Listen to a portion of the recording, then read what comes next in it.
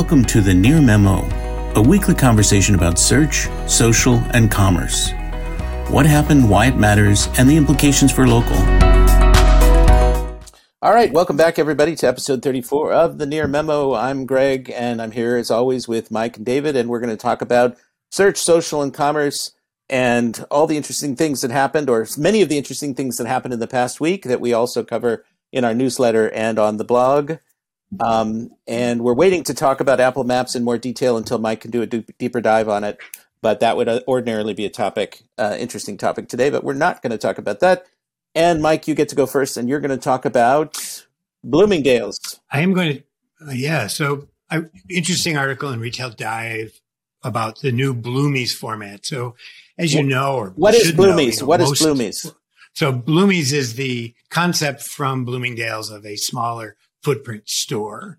It is in the face of malls having difficulty and most department stores, in fact, maybe more than half closing in malls in 2021. Many of the better retailers have gone to outside shopping districts or downtown districts. And as part of that, Bloomingdale's developed a smaller footprint, stylish selection of products in a tech-savvy space, 22,000 square feet, where instead of wading through rack after rack, they have this heavily curated and frequently changing product mix that, rotates trends, and they host activations, and they feature these pop-up merchandise carts. And so theoretically, it prompts product discovery. They also offer Cuban food and coffee to keep you going while you're there. Why the Cuban food?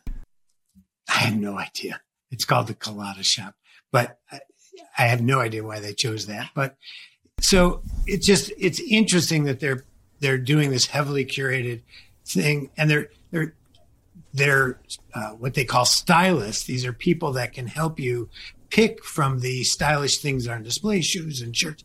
Everybody's cross-trained in every department, and they have a QR code system. So if you need to call an associate over, you scan the QR code and somebody comes over.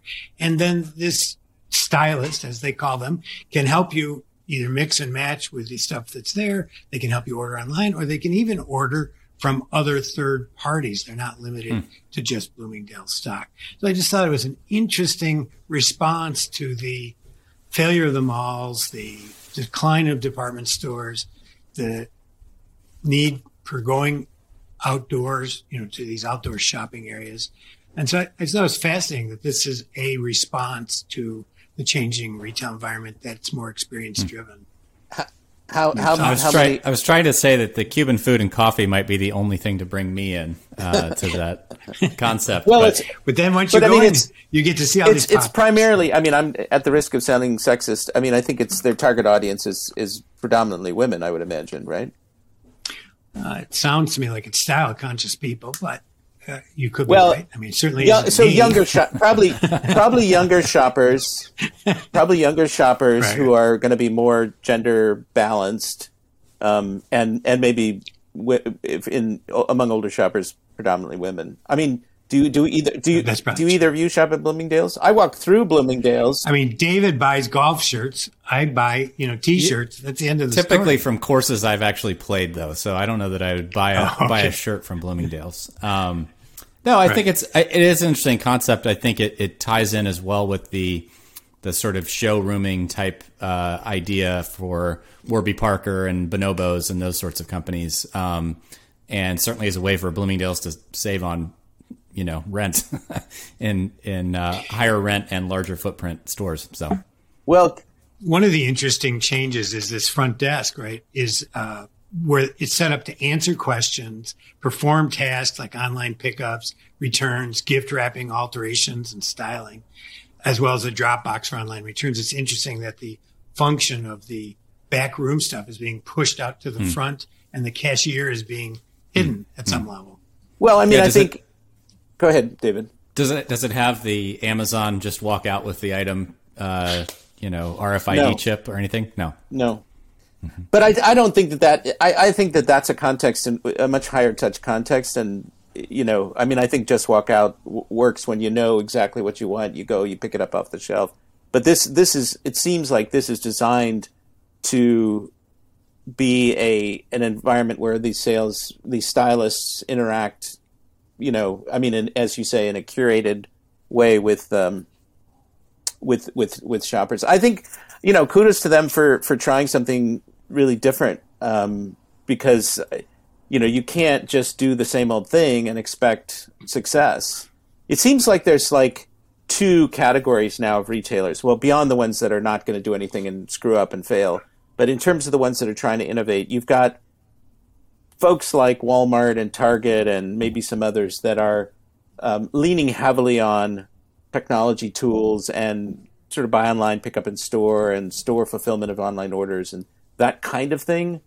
But not necessarily radically changing the store experience itself, not upgrading the sales personnel or physically changing the store experience. And then you've got some others, and maybe Nordstrom falls into this category with Nordstrom Local, which has been around for a little while, and this one, Bloomies, and there's probably a couple other examples, and the showrooming examples for sure. I think that are very different, either different in their intention or different in terms of the experience. Warby Parker wants you to come in, look at the glasses, and they don't care where you buy them, and this experience will be dramatically different. And there's some other examples in the UK that I can't think of top of mind. So, just a note about Walmart, which I find interesting. They talked about Walmart Plus last week in the news, having seen great success, growing a lot, adding a lot of consumers, but also having a demographic very similar, if not even higher than Amazon's program. And they were so focused on customer experience in this aspect of their online order, where they'll deliver groceries to your door and they give you all these special perks. What I find fascinating with Walmart, though, in that category of order online, pick up in store, from what I can read about the reviews, and I still monitor the reviews, is they're in store. They never have enough cashiers. The lines are too long. The self-checkout doesn't work effectively. Right. And it's like such a contradiction in terms of customer service and clientele between these two. So they're neglecting the fundamentals then. I can't quite figure it out. It's like there's so many line and cashier complaints. I have no idea. Well, I think the Just Walk Out stuff is a kind of a solution to that, and it's very, very interesting. Then that's kind of merits another discussion. But in the interest of time, I want to move on to recent issues. I was just going to say, if these are particularly apparent recently, it could be just labor shortage problems. Yeah, which a lot of stores are having. That's entirely fair, given the hiring challenges. Well, I may take a deep look at it. It's just fascinating to me that they would have so much going for them and screw up at the last point of customer interestingly, this week you had Target saying they're going to hire, I think, 100,000 for the holiday, and Macy's saying something like they're going to hire close to 80,000 for the holiday. I mean, if they're having trouble now, how are they going to get 100,000 people? Right, and CVS saying 25,000. Yeah. The numbers are big; they're all short. Yeah, I mean, maybe they're doing this as part of a PR push to get people interested and show up, but it's going to be really challenging, I think, if they're having trouble now. Yeah. My advice for you, Greg, is to order your Hanukkah gifts early, and for you, David, to order your Christmas gifts early. Yeah. Great advice. Sage wisdom here on the Near Memo. Yes, and to everyone listening or watching. Deep tactical insight.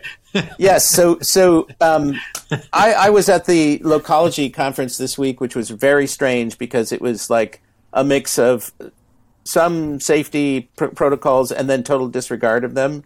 But among the handful of sessions I attended was a session presented by Wix in which they revealed a bunch of numbers about their customer base. And David, that caught your eye, and you wanted to chat about that. It did. So I was struck, of course, by the top line number, not so much the 1.1 billion in revenue, which is certainly impressive, but would have expected something close to that from a company of Wix's size. The number that really caught my eye was the 210 million, what they defined as users. And that sounds really amazing until you divide 1.1 billion by 210 million and come up with a $5 annual revenue per user. And so that struck me as, okay, they have a lot of freemium users included. And the other thing that struck me about that is 210 million is actually about double the size of most estimates I've heard for SMBs globally. So that would tell you that Wix has not only every SMB on the planet, but that two of them have signed up for a Wix website or a Wix product. So there's something funny going on with the numbers there. Greg, you eventually, I think, got them. I'm looking at your follow-up here that you eventually got them to disclose that 6.5 million of them are paying, which translates to an ARPU of about $170, which is great for a SaaS company that's serving the very small business like they are. So it just strikes me. We see a lot of these big numbers reported by tech companies. I know, Mike, you and I have taken a harder look at some of Yelp's quarterly reports previously and sort of identified most of their revenue is due to sales headcount in most cases. It seems like there's a lot of tech companies out there trying to put numbers out there and hoping no one actually takes a deeper look at what they really mean. So that was the first takeaway. Greg, you were going to say something? Well, I just wanted to say that Wix is a public company, and so they really can't lie to the market about their numbers. And I did ask them just real quickly to interject. I had to chase down two different people to get these answers. Are these 210 seats? And they said, no, these are 200 separate businesses or separate accounts, 210 million.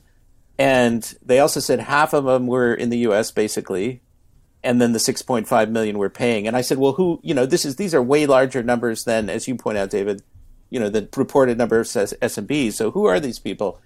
Side hustles and hobbyists and, sort of people who have this idea of starting a business, so there's a wide range of folks in there, but it sort of plays around with our notion of what the addressable market is, but keep going.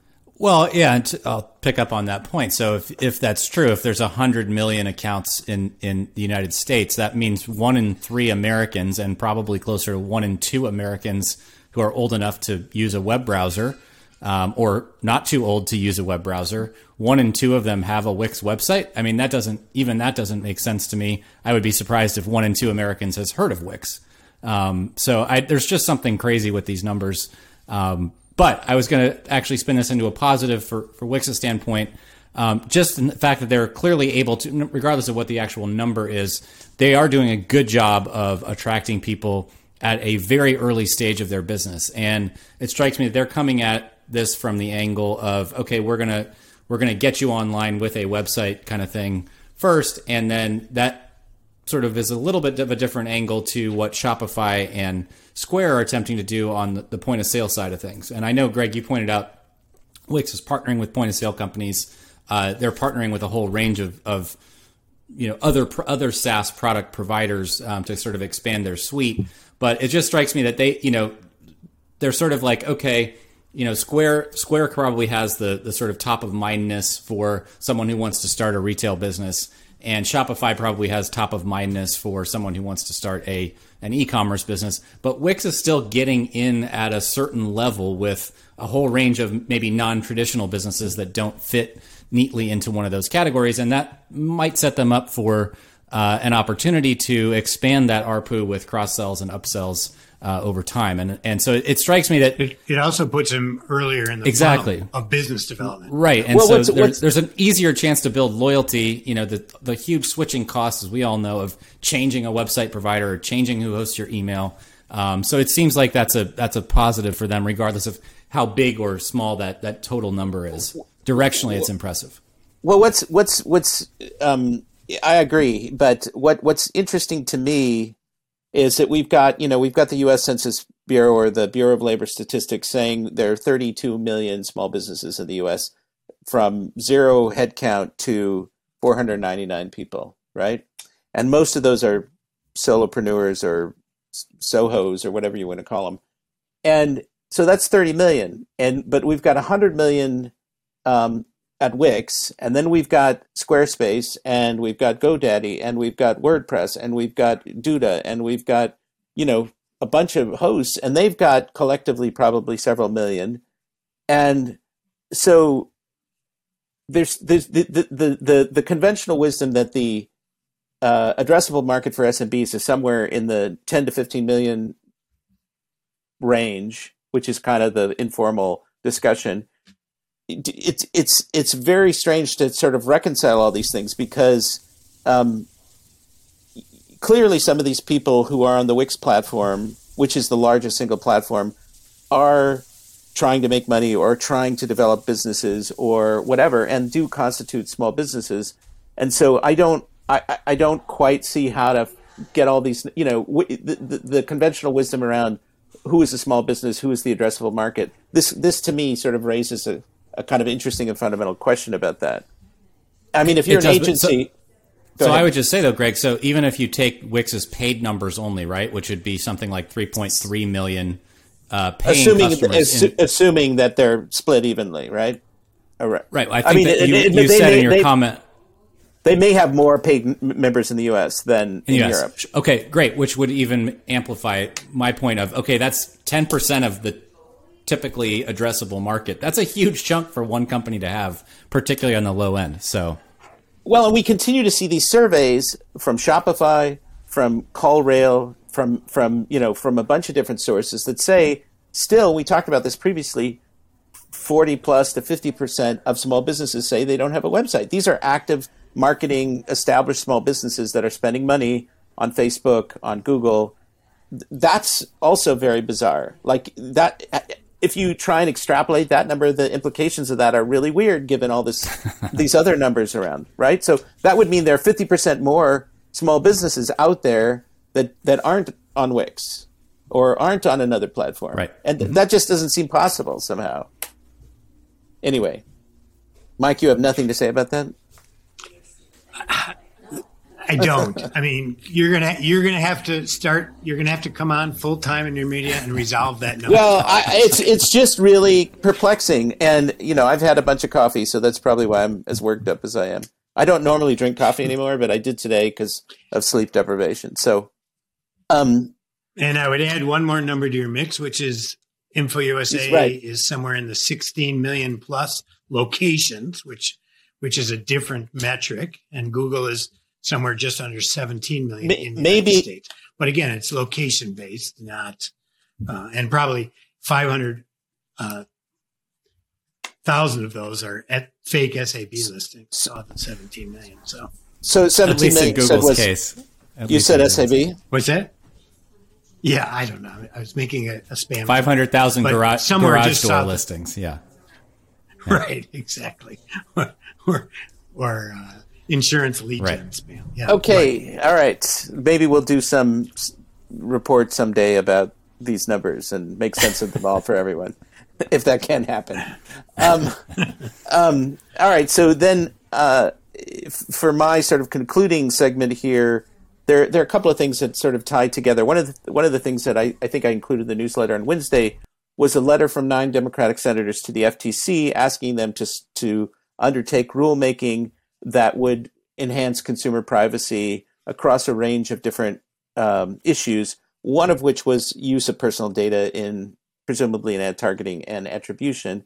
And they were asking for that to be all opt-in. As far as I could tell, it was a request for the FTC to make ad targeting and attribution, use of personal data, entirely opt-in, a la Apple's app tracking transparency, which I just think, and the implication of that is that failure to ask for consent for use of personal data in digital marketing is deceptive, because that would be the authority under which the FTC could regulate that unfair practices or deception, which is kind of a radical statement to make. Now, if it goes through, if it all happens, we're going to see a legal challenge. This is outside the scope of the FTC's authority, yada, yada, yada. But it's pretty dramatic. So what do you guys think of the implications of that? Let's not handicap the rule itself. Let's just talk about it as though it could go through. Well, my first thought is if it's not implemented at a system level, it becomes very unmanageable for the user, right? If it's like Apple has implemented it at a system at a high level, the user only has to answer once and you're done and you move on. It's very simple. But if it's like with websites now, as you pointed out in the pre-talk, it's a major pain in the butt. You got this click and that click. You don't know what you're clicking. They obfuscate what you're actually agreeing to. And it's really problematic. It ends up being like HIPAA, where you end up signing 27 extra forms to just go see the doctor, right? There's no outcome, and the desired benefit doesn't happen because you abandon. I think Apple I think probably is being effective. It's a little too early to tell, right? But I think GDPR has been a massive failure. It's just, I don't really feel like my data, or CCPA, same thing.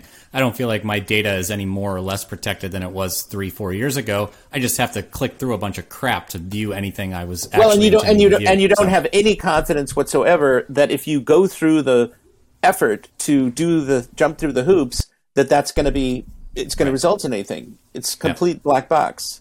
And interestingly, as an aside, Apple, there was an article in the Washington Post that said, they were looking at 10 apps. I don't recall the particular apps. One of them was a gaming app. I didn't look at all the names that were still passing on data. They were receiving the no tracking prompt, and yet they were disregarding that and still passing on data. Now, Apple has a pretty powerful enforcement mechanism. They can just bar people from the App Store, which is a pretty powerful thing. But just real quickly, Facebook now is complaining, and there's been some reporting about how the opt-in consent is starting to impact Facebook and, in turn, its small business customers, to the tune of, we can't really track things as well anymore. We're having trouble. It's really on the attribution side more than on the targeting side that they're having problems. And so, we'll wait and see at the next earnings call whether it has any kind of impact on actual revenue. But that's sort of the early canary in a coal mine version of what might happen across the web. Some of the stories Greg, we're suggesting that the cost of ads on Facebook because of the lack of targeting was too high, and so people were just bailing on the platform as a result. Advertisers were bailing on the platform. The cost is going up, which it's been true for the last couple of years, and that may be the cost is going up in part because it's getting tougher, I think, but that may be a variable, as you say. But Mike, you had a point about, before we conclude, about Apple Maps as kind of an early indicator of what might be the future from a data standpoint. So when Apple came out with reviews, a number of people asked me on LinkedIn or Twitter whether I thought they should engage with Apple reviews.